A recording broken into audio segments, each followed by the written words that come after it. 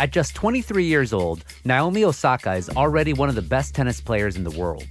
She was scheduled to play in this month's French Open, which is one of the major tournaments in the sport.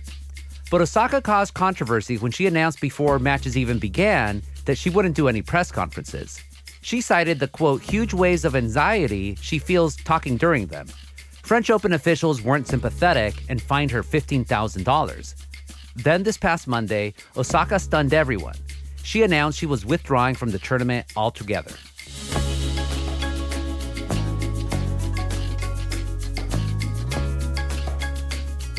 I'm Gustavo Arellano.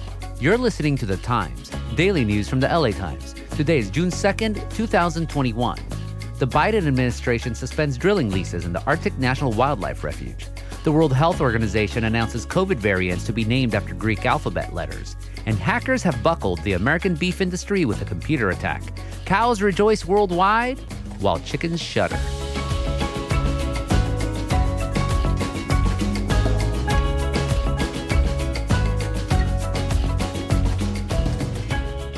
Osaka's move has highlighted an issue long bubbling in the sports world. In a place where stress is part of the game, what about an athlete's mental health? Today, we talk about Osaka's decision and how it fits into a long history of women upending traditional expectations of what an athlete is supposed to do. My colleague Helene Elliott has followed Naomi Osaka's career almost from the start, when she pulled an upset over the legendary Serena Williams at the 2018 U.S. Open. Hey, Helene. Hi, how are you doing? Very good, thank you. Naomi Osaka was already a revolutionary woman in tennis before all of this happened. She was a Black Asian woman in a sport that has few Black or Asian top players. Someone who actually apologized when she beat Serena Williams for her first major victory because it denied Williams a chance to make history.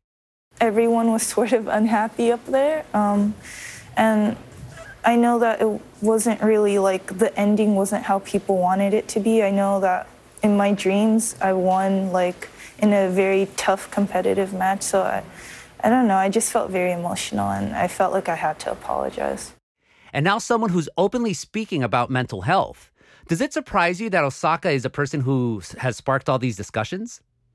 Not really, in the sense that last year during the Black Lives Matter movement, she was marching in demonstrations at the U.S. Open every day. She wore a face mask with the name of a different victim of police shootings.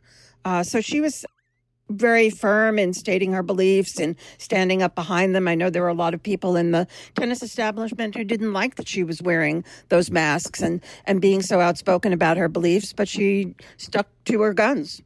Yeah, I mean, tennis is a sport. I still remember when Andre Agassi, it was a big fuss when he actually wore whites to Wimbledon. This is 25 years ago or so. Yeah, I mean, there's an element of the old guard of people who, and I think you find this almost in any sport, people who do things because it's always been done that way. And that's not necessarily good for the future of a sport. I mean, you want to respect the tradition, of course, but you have to look forward and say, how are we going to appeal to young people now, the people who are going to be our ticket buyers, who are going to buy the products that our athletes represent and who, the sponsors that they have. What are we going to do to keep this sport appealing for the future? And Naomi Osaka is very much a person whose appeal crosses generations, it crosses ethnic lines, it crosses just every kind of athlete I've seen commenting. I mean, Steph Curry commented on her and backed her withdrawal from the French Open. So I think other athletes recognize her courage and her ability, and this is somebody who's going to be an important part of tennis for many years. Yeah, Steph Curry, of course, a basketball player from the Golden State Warriors. Earlier this week, the French Tennis Federation president, Gilles Moreton, said this. First and foremost, we are sorry and sad for Naomi Osaka. The outcome of Naomi withdrawing from Roland Garros is unfortunate. At the press conference, ironically, he didn't take any questions from reporters. Helene, can you tell us exactly how unprecedented all of this is? This is completely unprecedented, and I think it didn't have to be. I think one of the things about Osaka is that she issued the first statement before play began, and then she withdrew after she had played her first round match and been fined. In her second message, she acknowledged that she could have been clearer the first time around. In her statement where she said that she wasn't going to speak to the media, she didn't mention the fact that she had been experiencing depression. But I think her second statement where she talked about having experienced depression for so long, I think that kind of made people stand up and go, wow, this is really something serious. This isn't a spoiled brat not wanting to take questions that point out her failures on clay. This is somebody who's dealing with something real, something that I think a lot of people have dealt with during the pandemic. I mean, you've seen it all around us, if not in your own household, then you've seen it maybe in your friends and just all the adjustments everybody around the world has had to make to a different life and different socialization. And she's rich, but that doesn't make her immune from mental health issues. And to me, what's very telling about her character is that even as all of this is going with her, she's apologizing. She has no reason to apologize for what's going on in her life. And yet she's telling the sport that she plays, I'm sorry, I could have been more clear. Well, I think she could have been more clear, to be honest with you. I think had she been more clear, I think the sense would have been stronger of, yeah, this is something we really need to pay attention to. And I think, it was handled badly by the directors of the 4 major Grand Slam tournaments who issued a joint statement saying this is violations and repeated violations call for specific penalties and we're going to keep penalizing her and maybe we'll default her out of the tournament and maybe we'll bar her from future Grand Slam tournaments. That was a way, way wild overreaction. So I think it could have been handled better from everybody involved. And it's funny because on Tuesday, those same Grand Slam people issued a statement saying, oh, we're so sorry, we wish her the best, and, furiously backtracking, having read the room and realized that people are being sympathetic to Osaka when they weren't. Coming up, Helene spoke with tennis legends about Naomi Osaka's decision. We'll have those reactions after this break.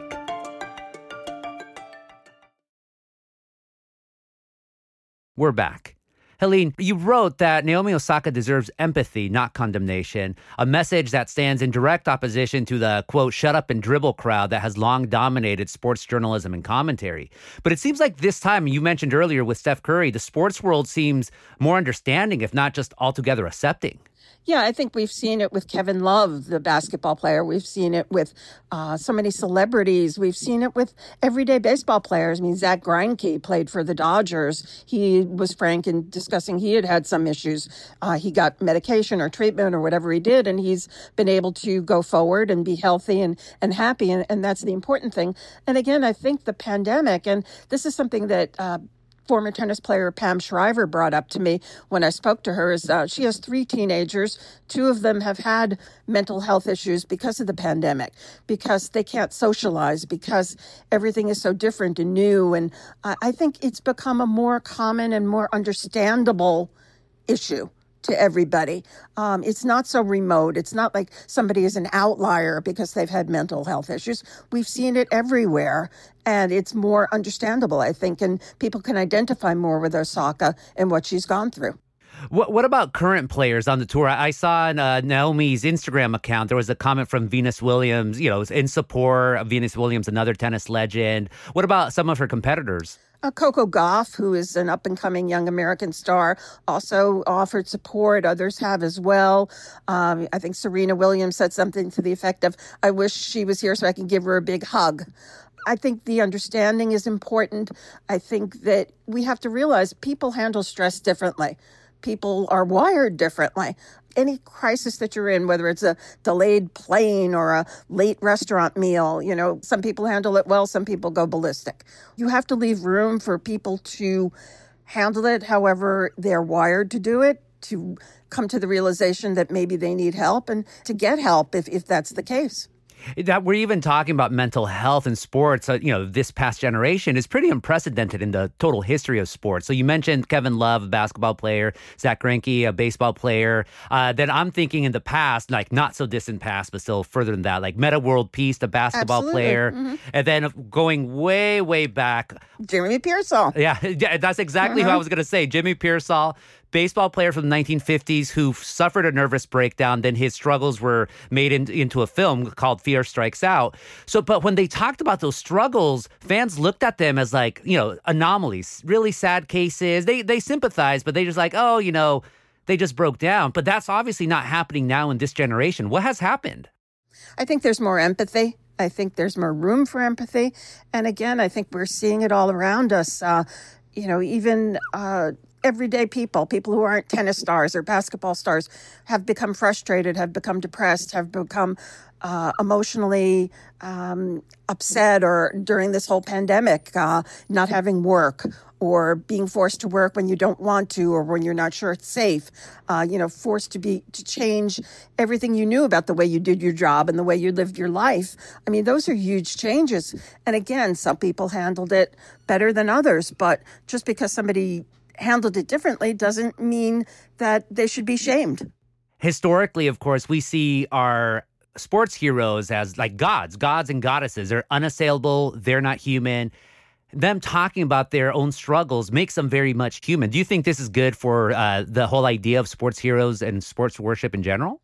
Absolutely. I mean, I think the real heroes are the people, the doctors and nurses, and the heroes should be teachers and preschool teachers and all that. The way our society is structured, we make athletes heroes, and okay, that's fine. But I think it's completely healthy to see that these people are flawed. They feel doubts, and like you do every day, or I do, or anybody else can feel doubts. I think it's absolutely healthy to know that they go through this, and they can be role models in the sense of, seeing Naomi Osaka give a name to what she was feeling, to give it the name depression, I think is going to encourage a lot of other people to take a harder look and go, you know what? What I feel could be depression. Should I get help? What should I do next? I think just to open the conversation and to make people aware that it's more common than you may think. Some people just hide it better than others. To put it out there for athletes to say, you know what? I've had that too. I've experienced that. I think can help a lot of people feel better and be more willing to get help if they need it. We'll have more after this break.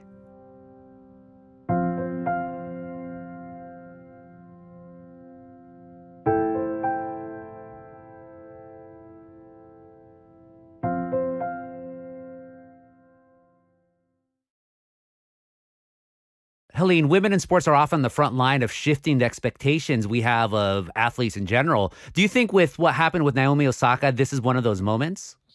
I think it potentially could be. I think that Osaka has such a broad appeal, not only because of her youth and her success, but culturally. She is fluent in Japanese. Her mother's Japanese. Her father is Haitian.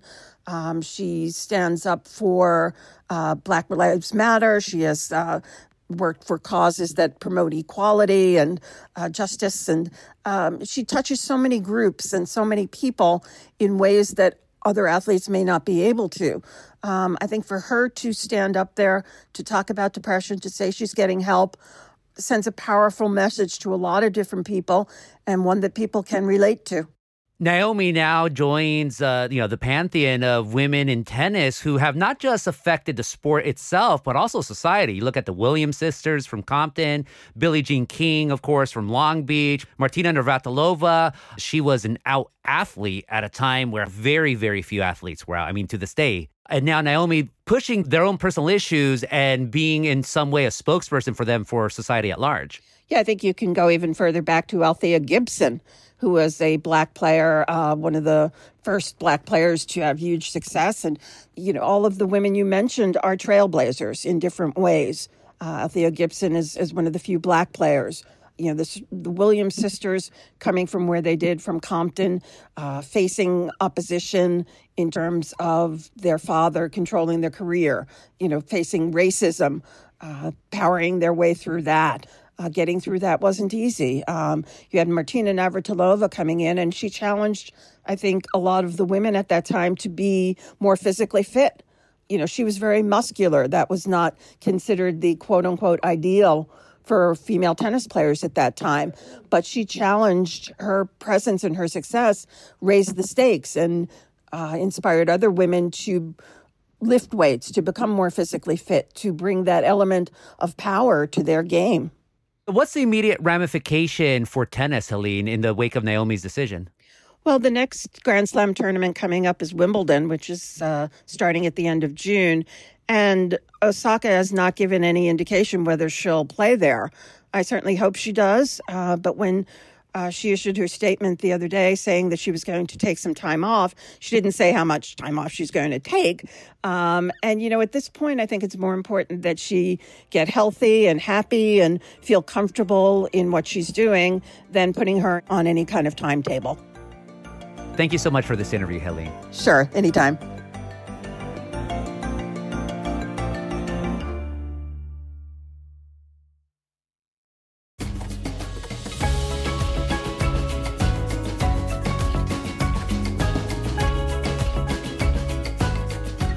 And that's it for this episode of The Times, daily news from the LA Times. Tomorrow on The Times, in the wake of the pandemic and Trump's loss, a coalition of conservatives have banded together against local government in Northern California. We look at how this has affected one city up there. Our show is produced by Shannon Lin, Stephen A. Cuevas, and Denise Guerra. Our executive producer is Abby Fentress Swanson. Our engineer is Mario Diaz, our editor is Shani Hilton, and our theme music is by Andrew Eapen.